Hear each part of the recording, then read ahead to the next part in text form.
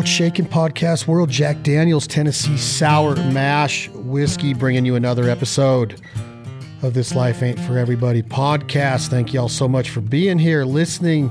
Enjoy Jack Daniel's responsibly. Never allow underage drinking. I've told you before, some of my favorite things to do in life are centered around a couple fingers of Jack Daniel's on ice and listening to good country music, real country music, music that hits you in the gut, soothes the soul, but also might bring a tear out your eye, makes you go to a different place. And I think that there are musicians and artists and singers and songwriters out there that are doing this. And I just kind of wanted to have a little bit of a platform to be able to showcase the ones that we believe in, the ones that we cherish, the ones that we support, the ones that we listen to consistently. And we have another one today, Kendall Marvel. I know you guys have heard songs he's written. I know you girls have listened to music on the radio that this man is behind, but have you listened to some of his stuff that he does with his band, his voice? The guy is an absolute treasure. I'm proud to have him on This Life Ain't For Everybody. Kendall, my brother, how are you? I'm doing well, man. Thanks for having me on today. Appreciate it. I appreciate you. Now, you have a look that I love. Like, you don't wear a hat and you're bald. I'm bald, but I wear a hat. How did you get to the point in your life where you said, you know what? It is what it is. Now, are you bald and you shave it clean like this, or do you just choose to shave your head? Well, I got a shitty head of hair, so that's why I shave it. Basically, I was looking back at old pictures one time, and I told my wife, I was like, why didn't somebody tell me that my hair looked this bad? It looked like Florida. I have Florida right here on the front of my head. It's just like a little peninsula. I do all right in the back, and I'm a runner. So I went running one day. My neighbor had a set of shears. And I just stopped by there and said, buzz this off. He buzzed my head. And I said, well, I don't, my head's pretty round. It looks normal. I'm going to go home and shave it. So that's been, I don't know, probably 12 years ago. I've been shaving it every other day since. It's awesome to see. It's like, you don't see a lot of country music musicians. I know that there's Anthrax out there. There's other rock musicians that have rocked the bald head, but you don't see it a lot in country music, do you? I think Kenny's bald, but he wears a cowboy hat every day on stage. I think Zac Brown's missing some hair, but he wears one of those Zac Brown hats. You don't see many of them rocking it, do you? No, I don't know of any. Not really. I mean, we're a pretty vain industry, you know, and sometimes some people just don't like to be bald. I like it, actually. I don't have to get up cold air. It works good. You know, if I go out go to the beach or something, I'm like you. I'll put a hat on, protect my head. But I like it. And it does help that you have a nice shape head. A lot of people tell me I do too, but man, I have in my 40s now, and I still have not found that confidence level. Well, here's a story for us in Fort Worth 2 nights ago at Del Frisco Steakhouse with some partners, and they're from Texas, and they're like, oh, it's Texas. You can wear your hat anywhere. So I wear my hat into this Del Frisco Steakhouse. Lady sees me, the maitre d', and she's like, take your hat off. And I'm like, ugh. So I was like sweating, Kendall, almost sweating, eating my steak at Del Frisco's that night because I can't get that comfort level. And I didn't want to like go into baldness a whole bunch on this podcast, but I just think it's cool that you rock it. Take me back to the first words of becoming a songwriter. How do you know this? I understand influence and inspiration, but how do you know that you can actually do this? Do you remember the first words you thought out and you put down on paper that you knew this was going to be your road in life? When I was young, I played in local bands. I wanted to be a singing star, and when CMT was really popular, and I always watched the videos, and I was always intrigued by who the songwriters were. They'd always have their names at the end of it. So I knew all these guys. It felt like I knew these songwriters before I even moved down here, just because I'd seen their names so much. And I started writing really out of necessity. I tried writing when I was young, but I'm sure they was just not good, shitty little songs. I just got down here and got in a room with the right people. And I knew that they was, my old manager told me one time, he was like, man, you're going to have to write some songs, because if they have really good songs, they're going to go to somebody that's going to make these guys some money. And I was like, all right. So I just started writing songs with like-minded people, and pretty soon just discovered that I had a knack for it.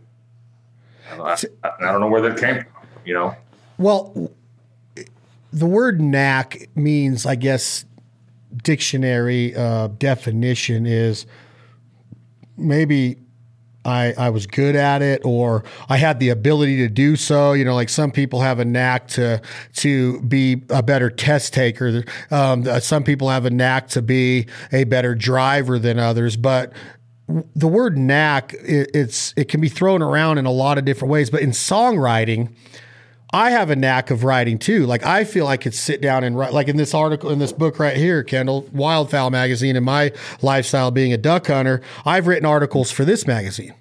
And people have called me and went, man, that was really well written. That sounded good. That was a good read. You brought me right into your life or whatever I was trying to do. But writing a song is so difficult to me. You got all of the different, all the different parts of the story, the bridge, the intro, the outro, the hook, the chorus, all of those things. It's very difficult to me. And they're never done. They're never completed. So when you say I had a knack for it, what was that? How did you go? Oh, because like Brent Cobb told me on this podcast, who's a mutual friend of ours, you just got off the road with him. He's like, I just knew I was always a good songwriter. Well, what is the knack when you know that? Man, I don't know. Like you said, they're talking about writing an article for a magazine. That seems difficult to me. I have to write a book in 3 minutes. I have to have that a story that goes somewhere beginning and end in under 3 minutes. That's kind of our job. And I guess I just learned being around people and I still try to write with people who are better than me. Just being there, soaking all the knowledge up from the great songwriters, the Harlan Howards and the Max B. Barnes, the people that I was lucky enough to get to write songs with as a young songwriter. And I guess I just picked it up. I mean, I don't know if any of that stuff comes naturally. Just being a music fan, being a musician, knowing what chords to go together and things like that. But lyrically, I feel like it's one of my strong points, a lot of times, depending on who I'm writing with and what I'm writing, But I don't know. I guess just practice. It's like golf. You're not going to get good at golf unless you play a lot of golf. So you're not going to get good at songwriting unless you write a bunch of crappy songs and learn from it.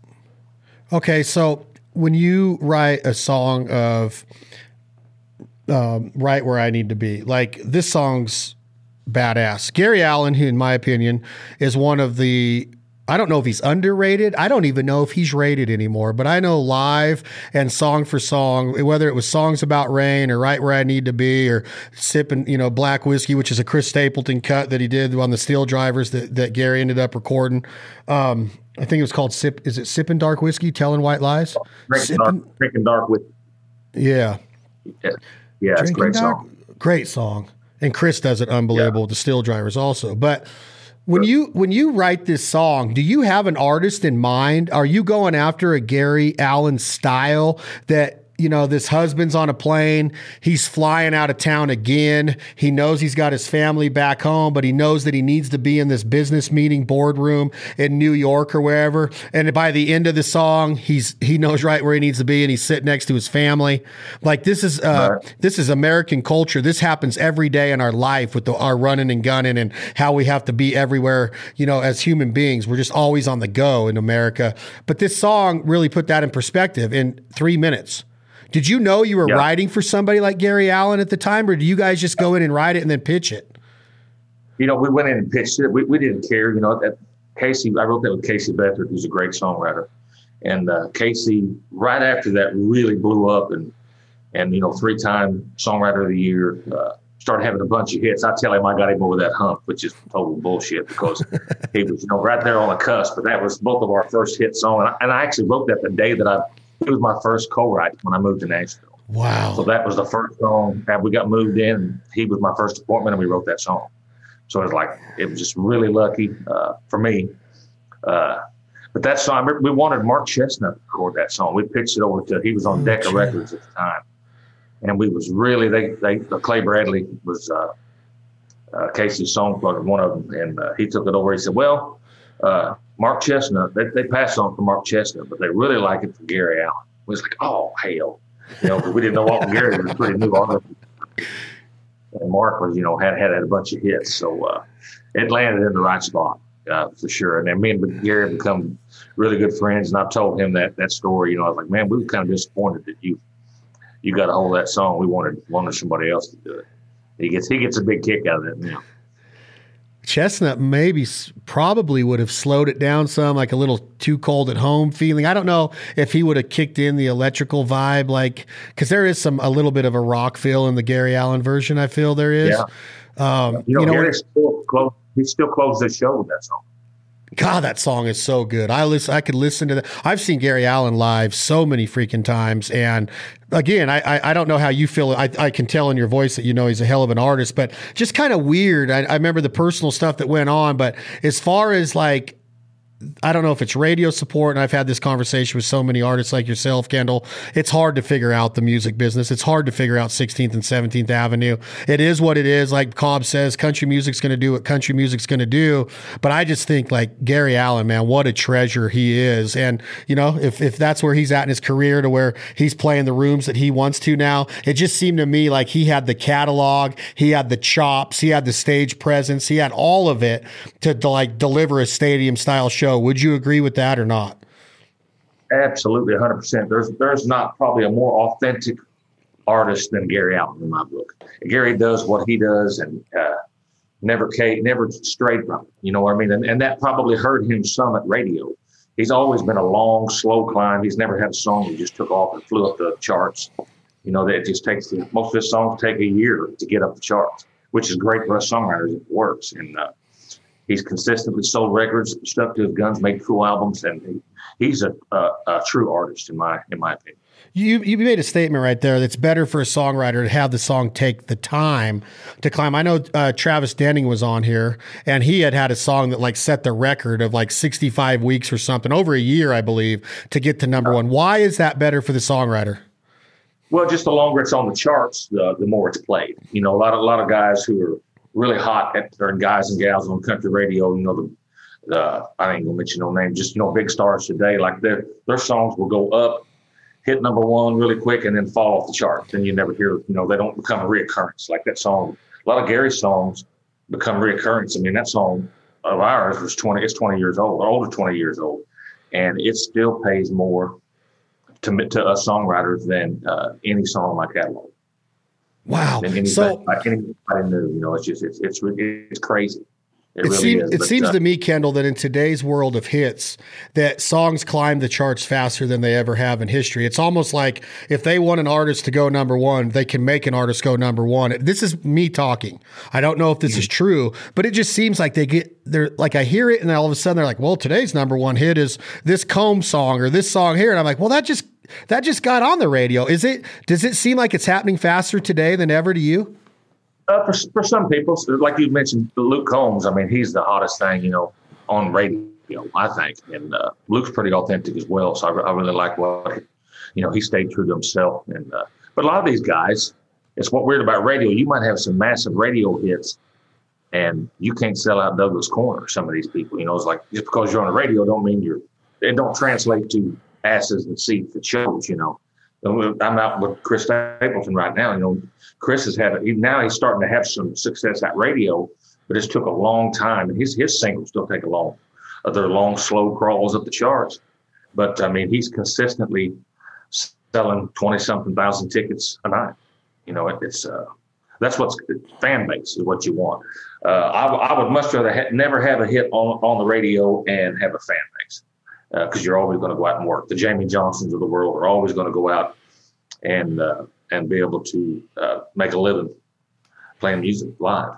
Now, you mentioned Stapleton, the career of Steel Drivers. Everybody in Nashville knew who he was. Comes out with What Are You Listening To? Doesn't do, I think goes to 41. Comes out with Traveler. Everybody knows it's badass when they hear it, but they don't really start hearing it until the Timberlake night on the award show. Everybody in the crowd goes nuts. Everybody in the TV viewing audience is wowed. The guy's absolutely on a different level when it comes to delivering a song, in my opinion. Like, he's awesome, right? And there's other people that we're going to talk to that that are mutual friends. But when you see a career like that, and now you see this unbelievable fan craze, these stadiums being sold out. I mean, the Chris Stapleton show, I've always explained it like this. And I've got to meet Chris one time at the Opry, and he's such a sweet man. But it's not a show that I really can go to and get up and like sing along to. I don't get like him holding the microphone out like somebody would and like repeating a verse. He's not running up and down the catwalk. They don't move. They're like a Nirvana 3-piece, 4-piece set. Sometimes they bring you out. They would bring Cobb out. They bring Marty Stewart out. They bring Dave Cobb on once in a while. But what, in your opinion, as a professional, what is so electrifying about? Is it his voice? Is it because they can make a lot of noise with not a lot of personnel on stage? Why are they so gravitating, Kendall, the Chris Stapleton army? Well, he's obviously an anomaly, but he is so freakishly good. I mean, there's nobody like him. I would dare to say, he's obviously the best of this generation of singer-songwriters. But what you see is what you get with Chris, and I think it resonates with people. I think that's why they love him. He hasn't changed. I've known him for probably close to 20 years. He has not changed one bit. Money and success has not changed the dude. He's always been quiet, always been kind of reserved, and until you get a couple whiskey drinks in him. And now it's even hard to do that. He's so busy all the time. But I think just people can see how authentic they are, and they feel like they know him. So it's authenticity. It's something that, in my opinion, again, and I know that I would never ask you to talk about your opinion because you probably have to be politically correct in where you're at in your career. Maybe you don't, but there's not a lot of this shit going on in country music radio, in my opinion, to where I'm like, wow, that's an authentic, I always look at it like this. When I was 5 years old, I was listening to Merle Haggard with my dad. Now I'm 45 years old and I'm listening to Merle Haggard without my dad. Okay. He's passed, but that legacy of the Whalens or the Don Williams or the Merles or whoever it is, those songs stuck. In my opinion, Kendall Marvel, I think there's a lot of music on today's country radio that in 20 years, my daughter will not be listening to it like I do with Merle and there's a lot of artists like this, Ronnie Millsap. I mean, you could keep going on and on about the artists of that time that just stuck, where I just don't know if there's a lot of what you just called authenticity in the game today. Do you have anything? And that's why I was saying about Gary Allan. That's why that song that I had with him still gets played on the radio, because Gary is still on MCA Records. Him and George Strait are the only guys who have been there that long. I mean, he's been on there from day one. He was on Decca, and then MCA absorbed it. So even those people, though Gary's not having the radio success he used to, they keep a hold of dudes, legacy acts. That's what I call them. Guys you're going to be talking about in 20 years, like you said. You're right. Most of today's country radio guys are not. That's just the way that works. There was some back then that back in the 70s and 80s that had some hits and came and went, and I don't drive around the truck listening to them. I drive around listening to Waylon and Willie and Don Williams. Don was my neighbor for years. And it was just, I still get chills every time I'd seen him. It was just like, that's called authenticity. When a grown man gets chills around another grown man, it's like, holy crap. I've loved that guy's music for, my whole life. And I still drive around and listen to it. Chris Stapleton will be that guy. It's what I'm saying about authenticity. They're going to listen to Tennessee Whiskey and all those songs, Fire Away. Oh, God gives me chills, dude. My grandkids will be listening to that music. Not to mention a hit that you wrote for him that we're going to get into in a few minutes. But you talk about Don Williams. I'd love to see you one day cover If Hollywood Don't Need You. You seem like that. I love that. So that's my favorite Don Williams cut of all time. Now he's got a lot of them. Like probably saying that's my favorite is hard because I know them all. But that's something about that song resonates with me in the human spirit of, if you see Burt Reynolds, would you shake his hand for me and tell old Burt I've seen all his, because it's so easy just to walk up and tell the greatest actor of that time, Smokey and the Bandit and all these movies that that song was so clever to me, but it also was so touching about losing somebody to let them go chase their dreams. It was kind of like another art. I want to talk to you about two other artists before we really get into your cuts and get your opinion on. There was another song written kind of in that same area of like, hey, let her go and if it's meant to be, she'll come back. It was by Montgomery Gentry. She Couldn't Change Me, and it was written by one of my favorite songwriters of all time, Chris Knight. What are your feelings on Kentucky's Chris Knight? Because to me, this is another guy that never was going to need the number one hits. He might not sell out arenas, but the Kendall Marvels and the Brent Cobbs and the Travis Tritts and the you name it, they would say that he's one of the best of all time. Is this fair to say? Oh, yeah. Because, I mean, his songwriting comes from a true place, the same place that like Tyler Childers does. I think he's got that, at a bigger level. Tyler does, obviously, but Chris Knight writes what he knows, and people gravitate to. They know when you're not bullshitting. They know when you're telling them the truth.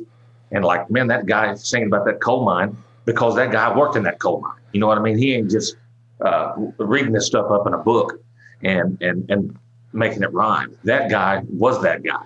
You know what I mean? And my old band, they don't play with me anymore, but they used to be Chris's band. So they've got some fantastic. He's got some. He's got some interesting story, needless to say. And I actually sent a meme to one of them one time. And it was there was a big gun control thing going on or something. And I said it to my guitar player, and I said, Chris Knight, guns don't kill songs. Or guns don't kill people. Chris Knight songs kill people because he kills people all the time in his song. They always did. He always did. William Callahan, all of the songs about the river.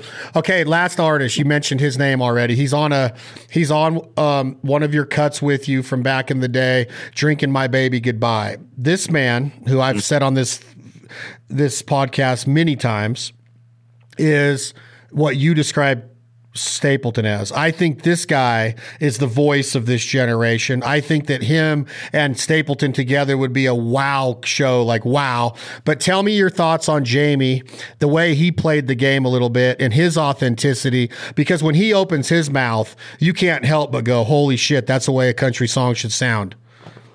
Right. I've known Jamie since he first moved to town, and he's just always been Jamie too. I mean, he's one of them guys, he's stubborn as hell. He's going to do only what Jamie Johnson wants to do. He's only going to put out songs, record songs he wants to sing, and he's just not going to put up with anybody's bullshit. And that's obvious in his song. You know what I mean? Just the way I think he will be the Willie Nelson of our time. I've said that, Kendall. I've said that. Big band. He's going to tour his ass off. And he's the kind of guy that will tour until the day he quits touring, they'll have to put him in the ground. That's just he's a country music troubadour. And he's one of my favorite people. Interesting dude, to say the least.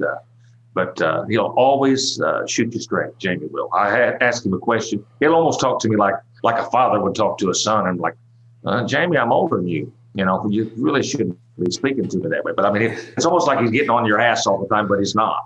He'll just kind of tell you these scenarios. But he's an interesting dude. And he's going to be the Willie Nelson of the generation, I think.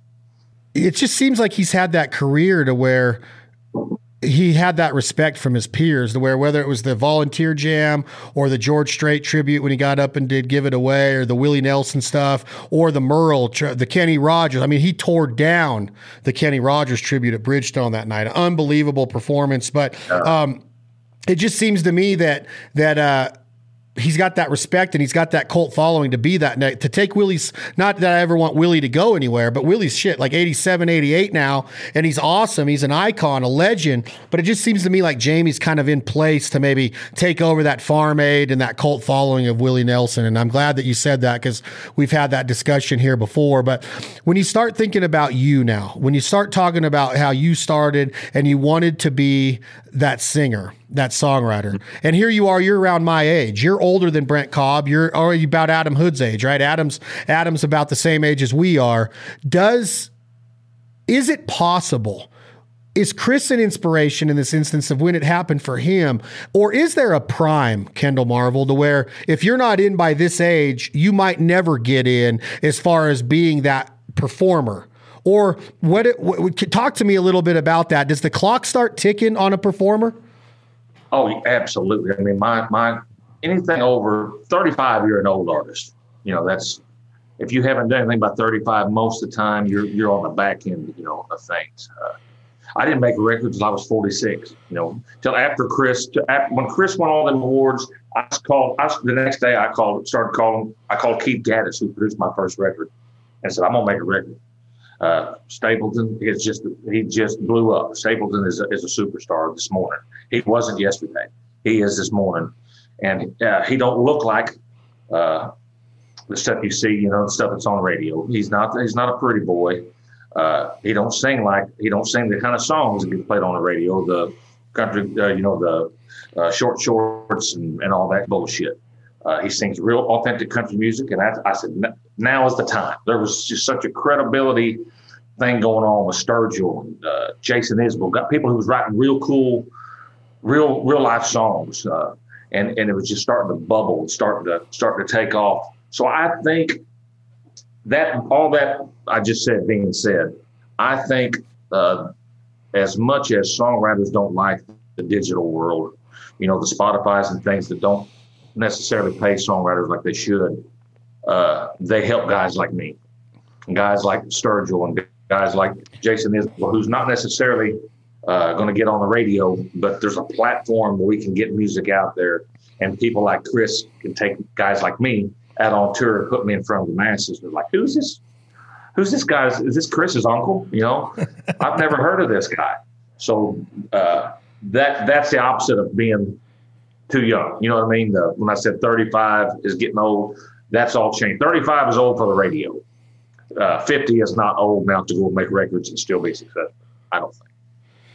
That is it's so relieving for me to hear it, because a lot of my heroes are your age and a little bit younger that haven't had that, I guess, like stardom on the radio, like you don't turn on the local cable station and hear them. But I've always told them that the world deserves to hear your music, and it's awesome that it can get out there.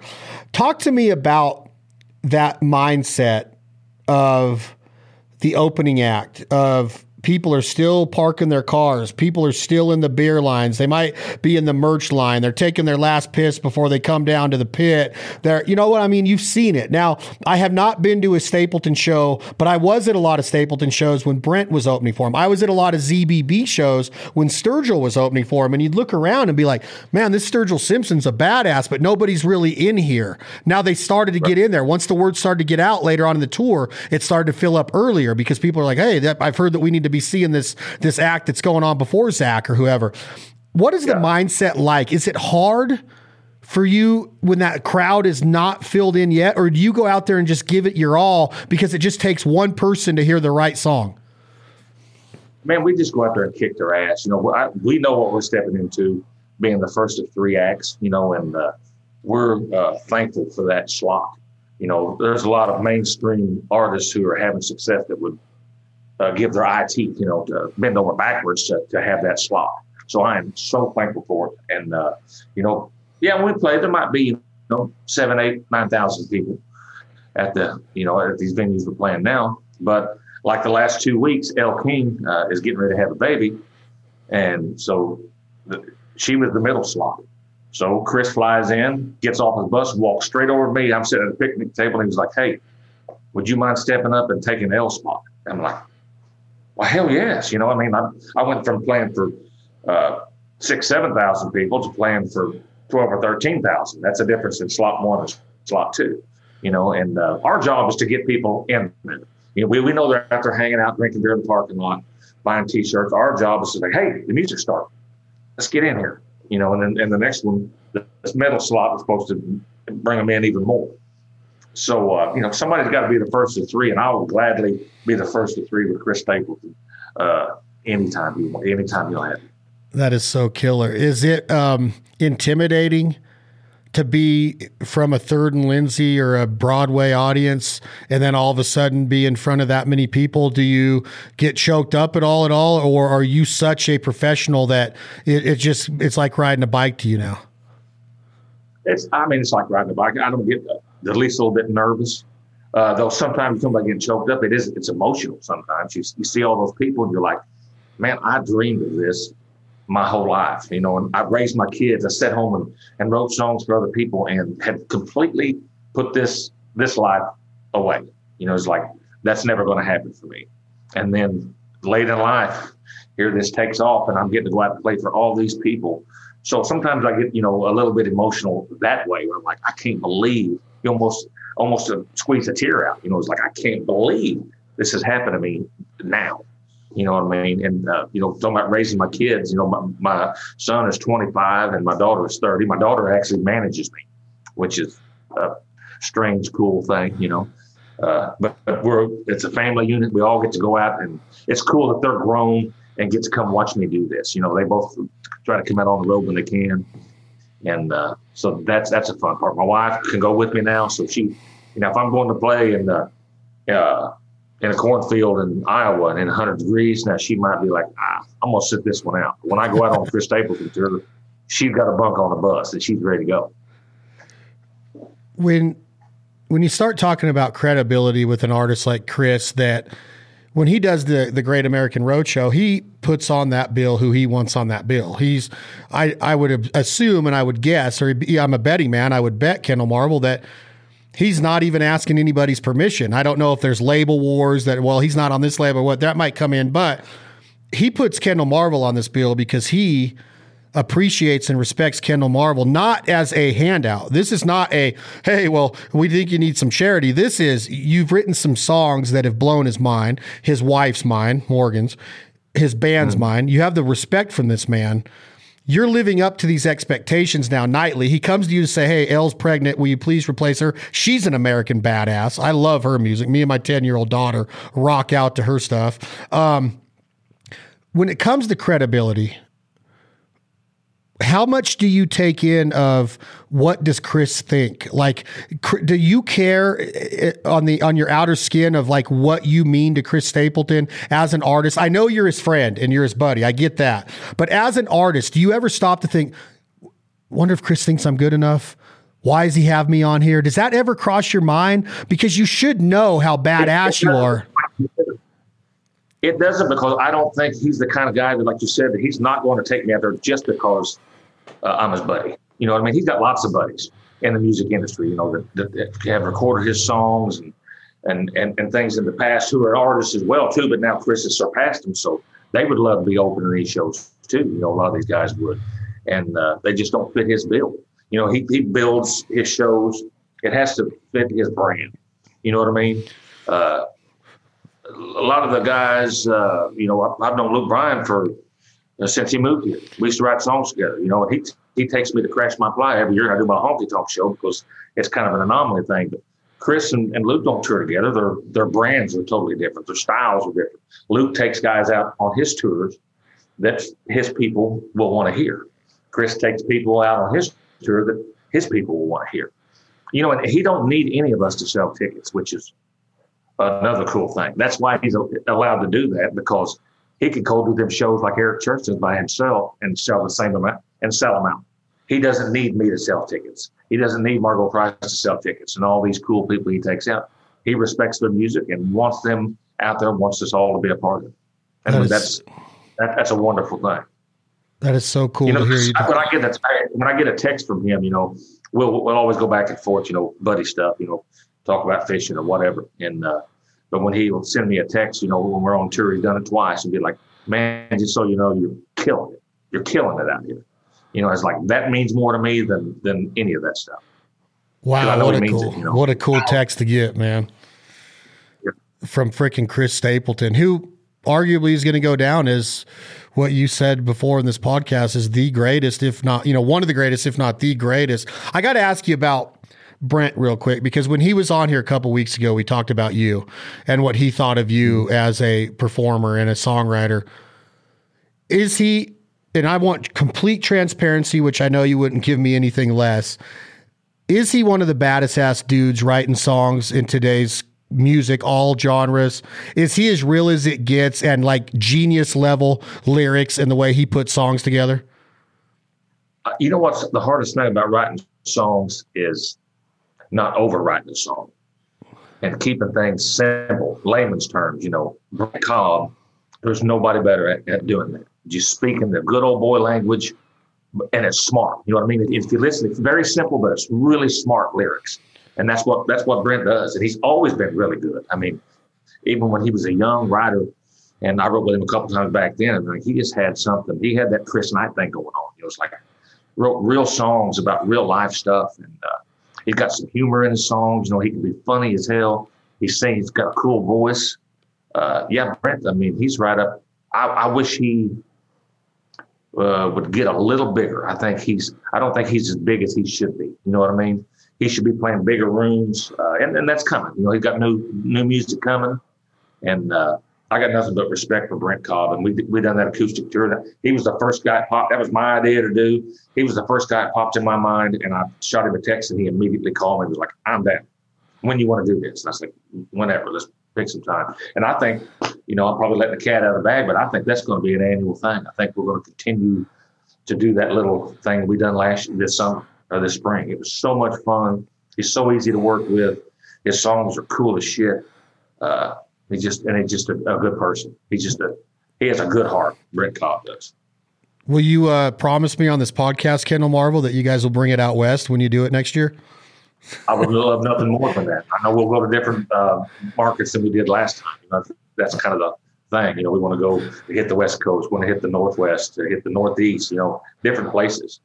Yeah, I was watching through video. I'd have some guys sneak some videos to me of the performance. I posted some of you guys, and that just sounded great. When you start thinking about, you mentioned the word brand with Luke Bryan and Chris Stapleton. This is a business.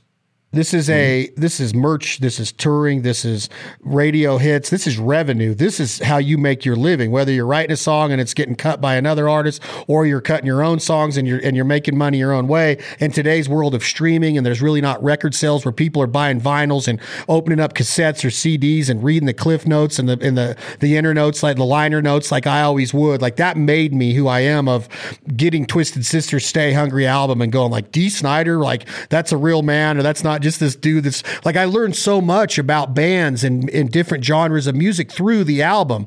But the brand that you mentioned now, Kendall Marvel, has to have revenue. You're still making money off songs that you wrote up to 2 decades ago. Where does this brand go from here? Do you get unorthodox and creative with it? Do you take like a Cody Jinks ability to be like, man, my merch is different because I'm just gonna showcase like 40 different shirts and look like a heavy metal show's going on, right? And have lines buying your merch. How do you start to strategize when you start seeing these crowds of 6, 7, 8, 10,000 people watching you? You have to get ready for different things now, don't you?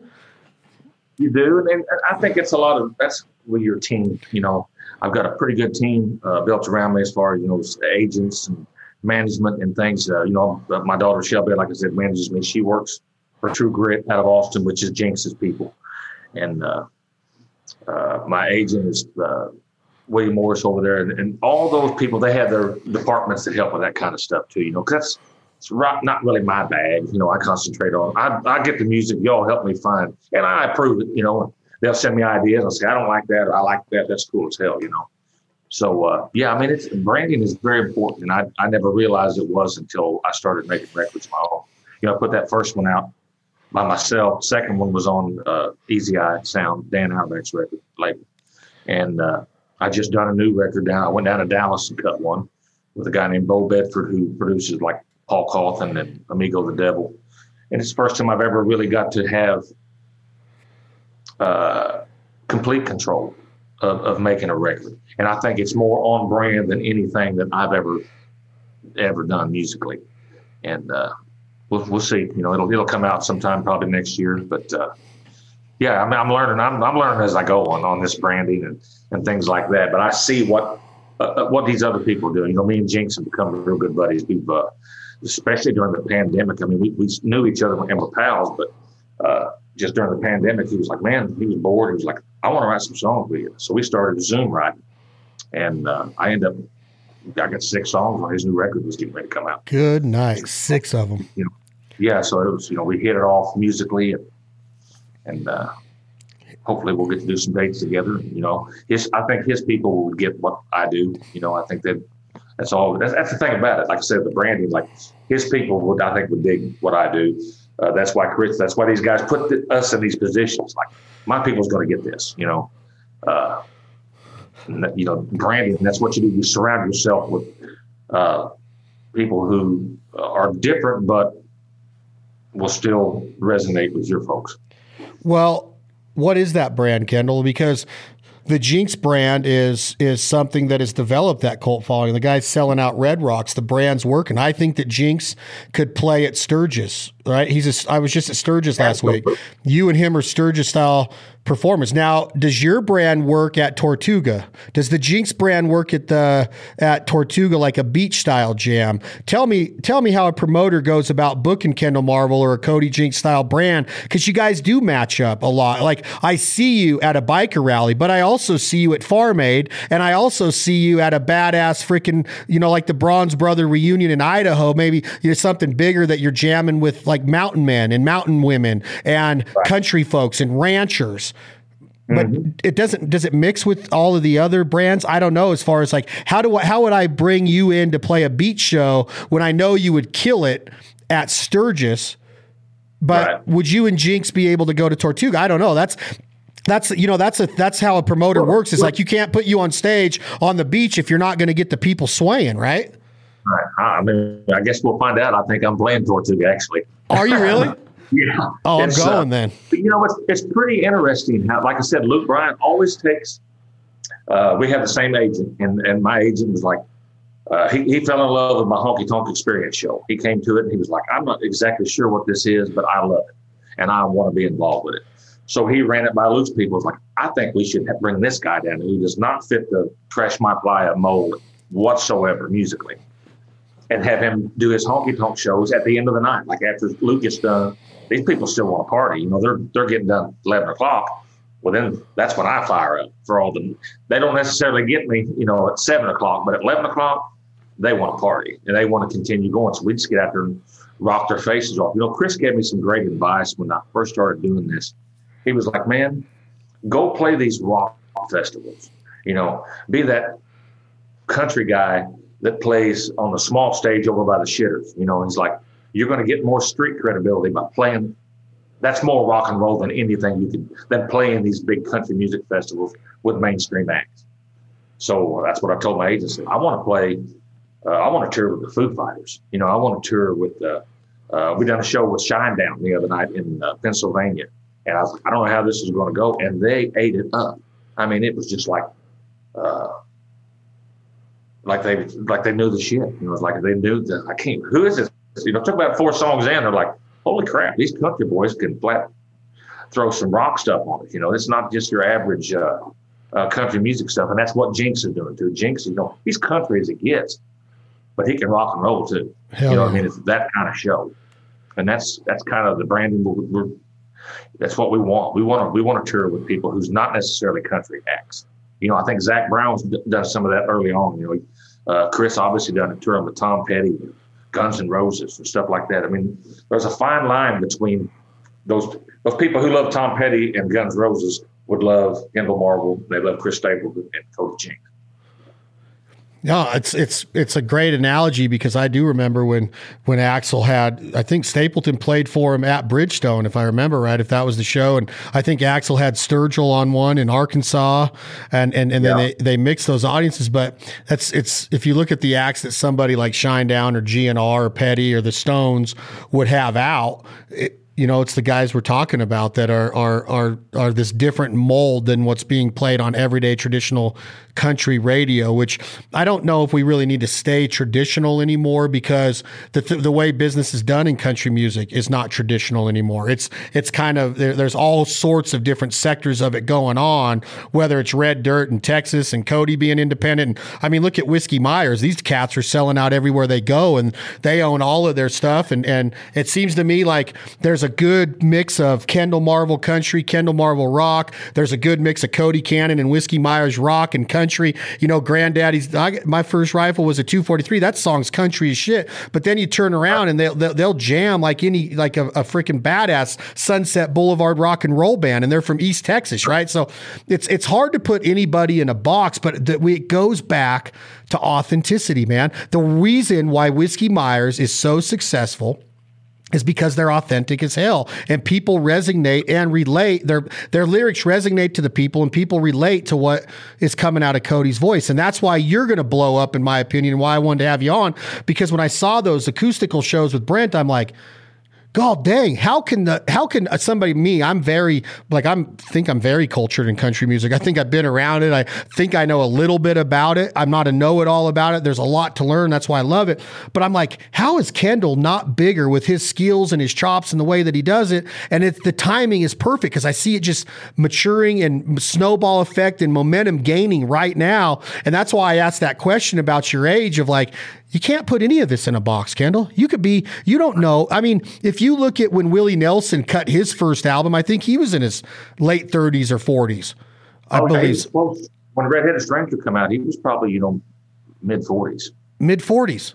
And that put him on a map, and now he became an icon. So I don't really know if you need to be the 18-year-old, the 21-year-old, 22-year-old sensation that comes out and then done at 35. I don't think so, man. I think that this momentum is coming, that the world is going to start demanding more from our music. And I'm not saying that the other stuff isn't going to be there, but sure. You can only take so much of it, man. You can really only take so much of stuff that you can see right through.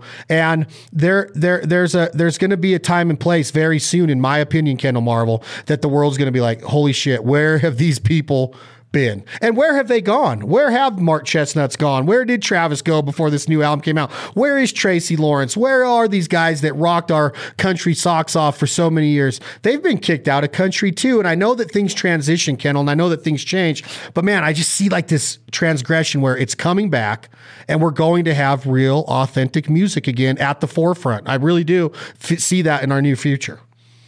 Well, I hope so. From your lips to God's ears, as I like to say. Some other guys who I haven't even brought up yet, who I love and respect, his brothers Osborne. Oh, I love them. They struggle with country radio as well. But live, there's not a better live band than those dudes. I mean, their band plays on their records, and they just crush it live. They're like the Allman Brothers of country music. You know what I mean? They'll play a 20-minute song. They're not scared. I remember we toured with Stapleton last time before the pandemic. I had 30 minutes, they had 45 or 50, and I played more songs in 30 minutes than they played in their 45-minute set, because they just jammed their asses off. John's such a great guitar player. So there is credible music out there, that are seeing lots of success. And they're creative as shit. God, they write creative songs and put them together so creative. See, I saw them at Pacific, at Panama City Beach at the Pepsi Golf Jam a couple months ago. And I was like, what is wrong with this crowd? This is freaking Brothers Osborne. They rip. And the crowd was just like, whatever. And I'm like, dude, you guys not even understand, like this is powerful shit going on here, man. It was just weird feeling. I don't know if you heard anything come out of that show, but it was a weird aura of the group, the acts I saw up there. And I was like, why are they not getting the reaction I thought they would out of these crowds? I think people are intimidated when they hear authenticity like that. They're a little taken aback by it, because they're not singing about, like I said, Feet on the Dash and Cold Beers. They sing about real life stuff, and they rock, and it's just like people are they're just taken aback by it. It's like, they're so different than all these other people on this show. And people are just like, what the hell is this? What are they here for? You know what I mean? It's like they're here to school you and show you what good music is, and how to get up here and put on a show when people's not necessarily there to see that. They should leave. If you go to a Brothers Osborne show and don't know who they are and don't leave a fan, then you're a shitty judge of music in my book. I agree 100%. And Jinx, because Jinx was on that same bill, and I was like, this is freaking Cody Jinx, man. I've watched this dude rock people's faces off before. It might be, that's a good way to put it, where the crowd doesn't know how to react because they're intimidated a little bit by the truth. By the honesty. I've done speak with Cody. We was on the same day out there a few years ago, and one tent was having a mainstream act. I don't remember who it was, and then Jinx was playing this other tent. So I went over to this other tent and walked by the mainstream artist's tent, and it was about half full, and they was having fun in there. We got to Jinx's tent, and it was like a rock and roll show. I mean, it was just, you couldn't fit another person in it. Just a bunch of stinky, sweaty, it's hot out in the desert in California. And these people I was like, and that's when I got the first glimpse of him live. We knew each other, but I had never seen him put on a show. It was like, man, these people are starving for real music. And that's what it is. They're starving for something real, and they see somebody like him, and it blows their minds. And all it takes is like this one time. If you don't leave a fan, then you need to be in that other tent, listen to that other artist. I love the way you put that. And I've seen that at his shows too, where you're like, wow, like when at Red Rocks, or I mean, I've seen him in Oklahoma City at places to where not one, you could hear a pin drop in that place because everybody's just hanging on to his words. And then after he stops, there's almost like a little bit of a pause, and then it erupts, they're like, oh, it's over. And then it erupts into like this Cody Jinks. They're like fascinated with the authenticity of the song. And when you say that people are begging for it, I've been saying this for 3 years, Kendall, like I wish people could just be a fly on the wall at one of my backyard parties of like how good this stuff really is and what happens when that gets into the soul, the energy that it brings. Because man, the run of the mill country music just doesn't do it. But there was the conversation starting with Chris Stapleton and you're in his relationship, and the song that you cut for him, Either Way.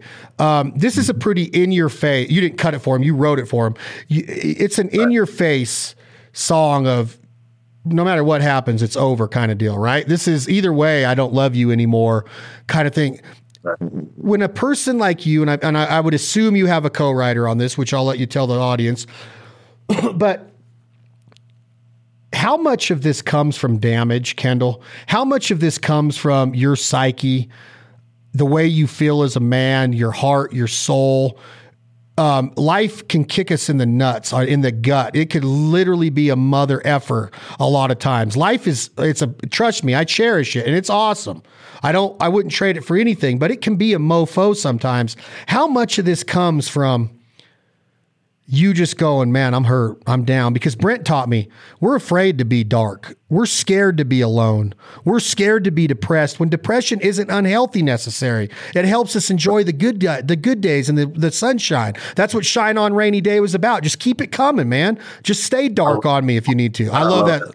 I love that song too. But when you write a song like Either Way, that's the same kind of song of like, oh gosh, oh geez, this guy's like in a dark spot, or he's maybe moving on, or this, like how much of that was real for you? And is a lot of your lyrics come from that place of when you were in those type of situations or that part of your life?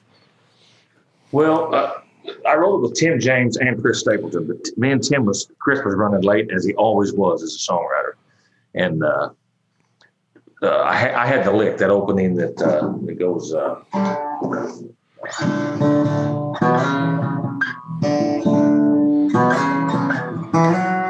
that little lick. I was playing that, and Tim was like, "What is that?" And I was like, "That's, I don't know, I like it." And he was telling me about some family members or friends of his who was going through a divorce, and he was just like, they hung on as long as they could and then put on a face for everybody to see. He said, and now they're at the point where, like, no matter what, this is not going to work ever. This is never going to work. And as we started talking about that, and we was telling Chris when he came in, and I already had that lick, and we just started writing that song. Man, we wrote that thing in 30 minutes. Jesus, I hate when I hate. Three days later, Leanne Womack cut it. She loves Chris. He sent her a work tape of him just singing it on a cassette player or into the phone, and she recorded it. Then it laid around for 10 years. But that's one of my favorite songs ever that I've ever been involved with. And you talking about, depression and things. People would think by me listening to my songs that I've been in jail and been married umpteen times. I've been with my wife since we were teenagers. I've never had my heart broke. For love, I've never went to prison, although I should have probably a couple times. But I've lived. My dad now, on the other hand, he was a real outlaw. He was into everything you could possibly get into. So a lot of these songs, maybe I'm seeing, channeling from that, me watching that happen as a kid growing up. But I've never had any issues, never been in trouble. It's pretty, I'm just from the outside looking in, and I steal their limelight. When me and Jamie wrote Lonesome Song, Jamie was in a terrible, terrible place in his life. and we just capitalized on him feeling bad and wrote that song.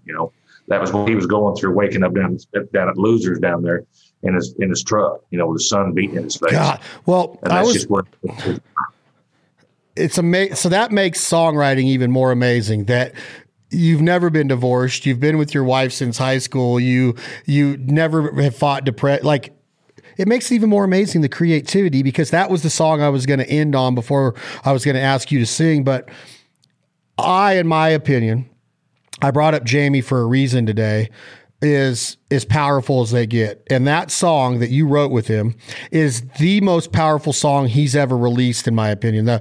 That morning sun made its way through the windshield. Mm-hmm. I mean, every freaking word in that song is so clarified and so picturesque of, this guy is talking about a church and buying dope and going across the tracks and fighting life. And like every single part of this story is real, but you're saying that you're co-writing this song with Jamie Johnson and you don't fight any of those demons. Like, that's crazy to be that creative on that kind of shit to me.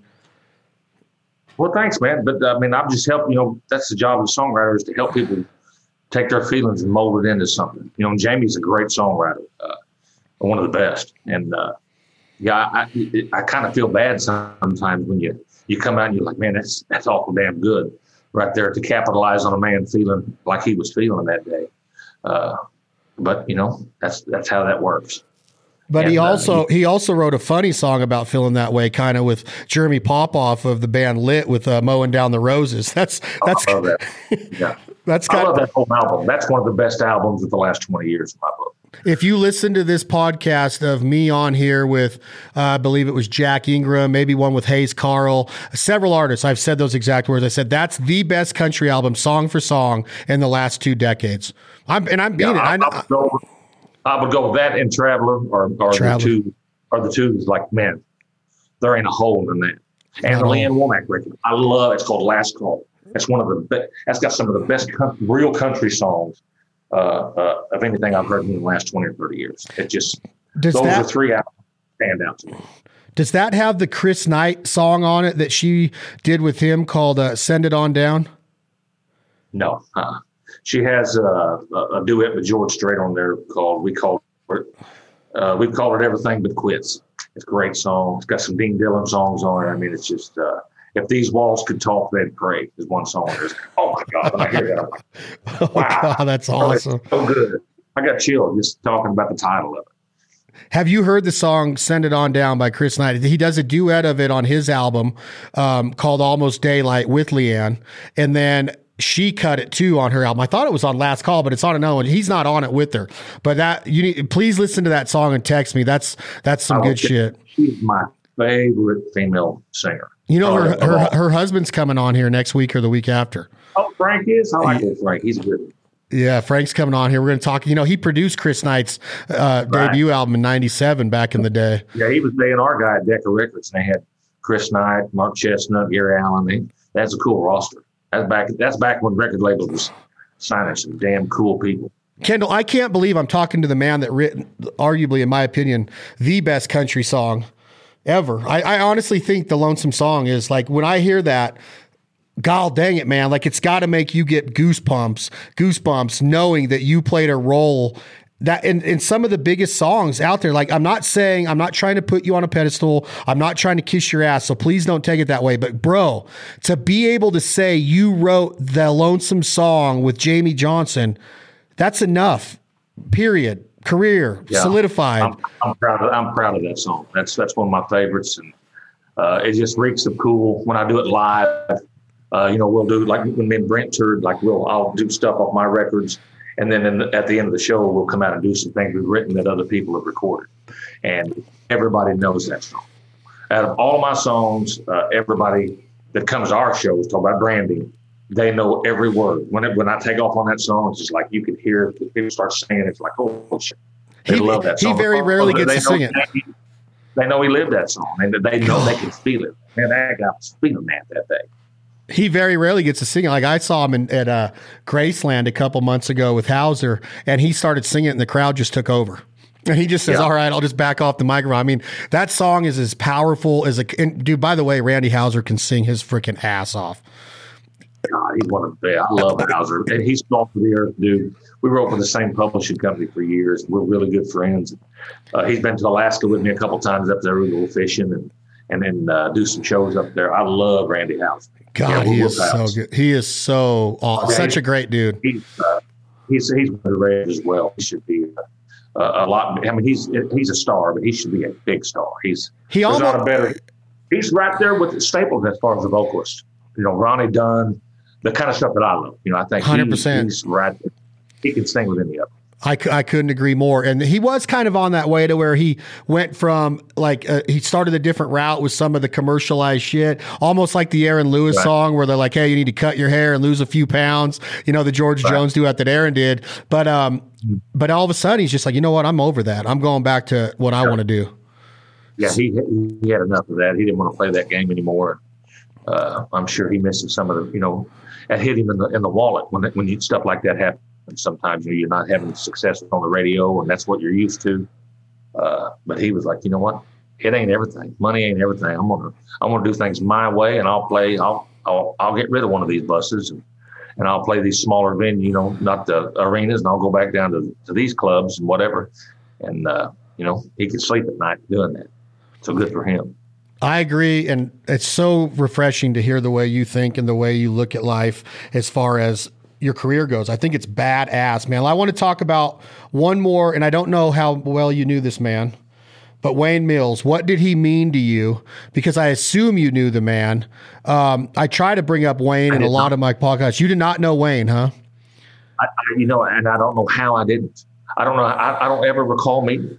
Wow. You know, we ran in the same street.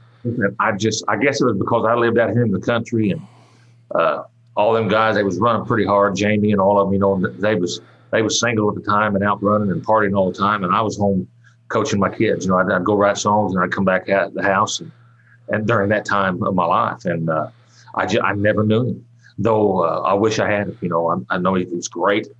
I hear his stuff, and it's like, man, I think I would have wrote some good songs with that dude. Cool. And people, they loved him. You know, all the people that I loved him. So it's like, I hate that I never got the opportunity to get to know him. Wow, that's very surprising to me. I would have bet $1 million that you were tight with him just because of that brand and that image and that who you guys are. It seems like you would be part of the last Honky Tonk. How crazy is it that the last album he put out right after he died, it came out, was called The Last Honky Tonk, and he was murdered at a honky. Like, that's like crazy to me. It's symbolism, right? Crazy. Yeah. Okay. Well, I have asked your permission to ask you to sing a song on today's podcast because I don't just like putting people on the spot. I mean, I like all of your stuff. I love Gypsy Woman, by the way. That song is so sick. Who did you write Gypsy Woman with? You want to play Gypsy? I wrote that with Keith Gaddis, who produced my first record. It's funny because we was going through songs and picking things out. I'd never made a record, so he was helping me out, and he was like, I think you need something like this. And he played me some of the chorus and some of the verses. And I was like, well, what's wrong with that? He said, well, that's all I got on. I was like, bullshit. We're writing that song. We're going to finish that today. So we wrote it, and it's a fan favorite for sure. Oh, I love this song. You want to play that one? Oh, I would love you to, if you don't mind, Kendall Marvel. That would be great. We are going to end today's show with the great Kendall Marvel doing one of his singles, Gypsy Woman, off of the album Low Down and Lonesome, released in 2017. Y'all get your hands on his records. He's got new music coming out. He's on tour right now supporting Chris Stapleton. He's already said that he might come to a different region of America with the Brent Cobb and Kendall Marvel. I guess it's this is an acoustical jam session, storytelling event. I can't wait to see it live. Kendall, congratulations on all of your success. You are a badass. It was a pleasure having you on. I'm honored to have you on, and I look forward to seeing you live and meeting you in person one day real soon. Thank you, my friend. Likewise, and I appreciate you having me on here today. We're going to go out with Gypsy Woman by Kendall Marvel. Thank you all for listening to This Life Ain't For Everybody podcast, brought to you again by the one and only Tennessee Sour Mash Whiskey, Jack Daniels. Enjoy it responsibly. Thank you all. Kendall Marvel, Gypsy Woman.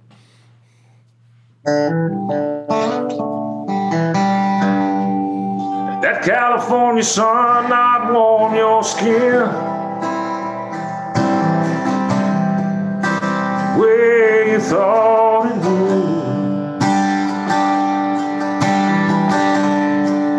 Heard you left with no goodbyes again. Put a hurt on Hollywood.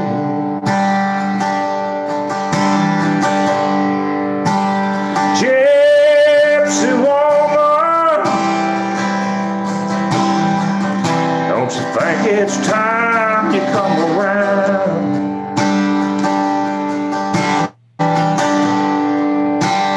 Gypsy woman, when you gonna lay your leaving down? Got all you want across your back, but you ain't getting anywhere. With your daddy's old green army sack and your thumb out in the air.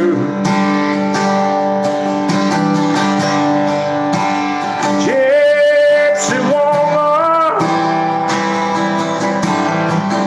don't you think it's time you come around?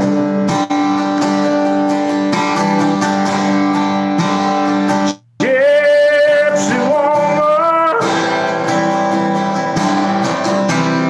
when you gonna lay your leaving down? Lay it down, honey.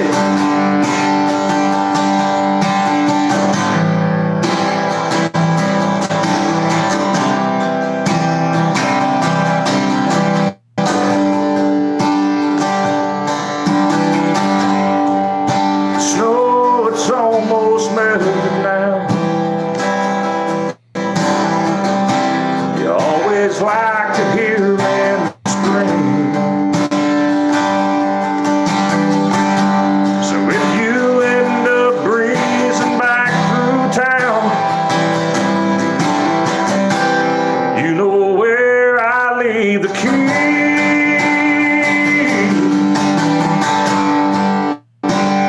Gypsy woman, don't you think it's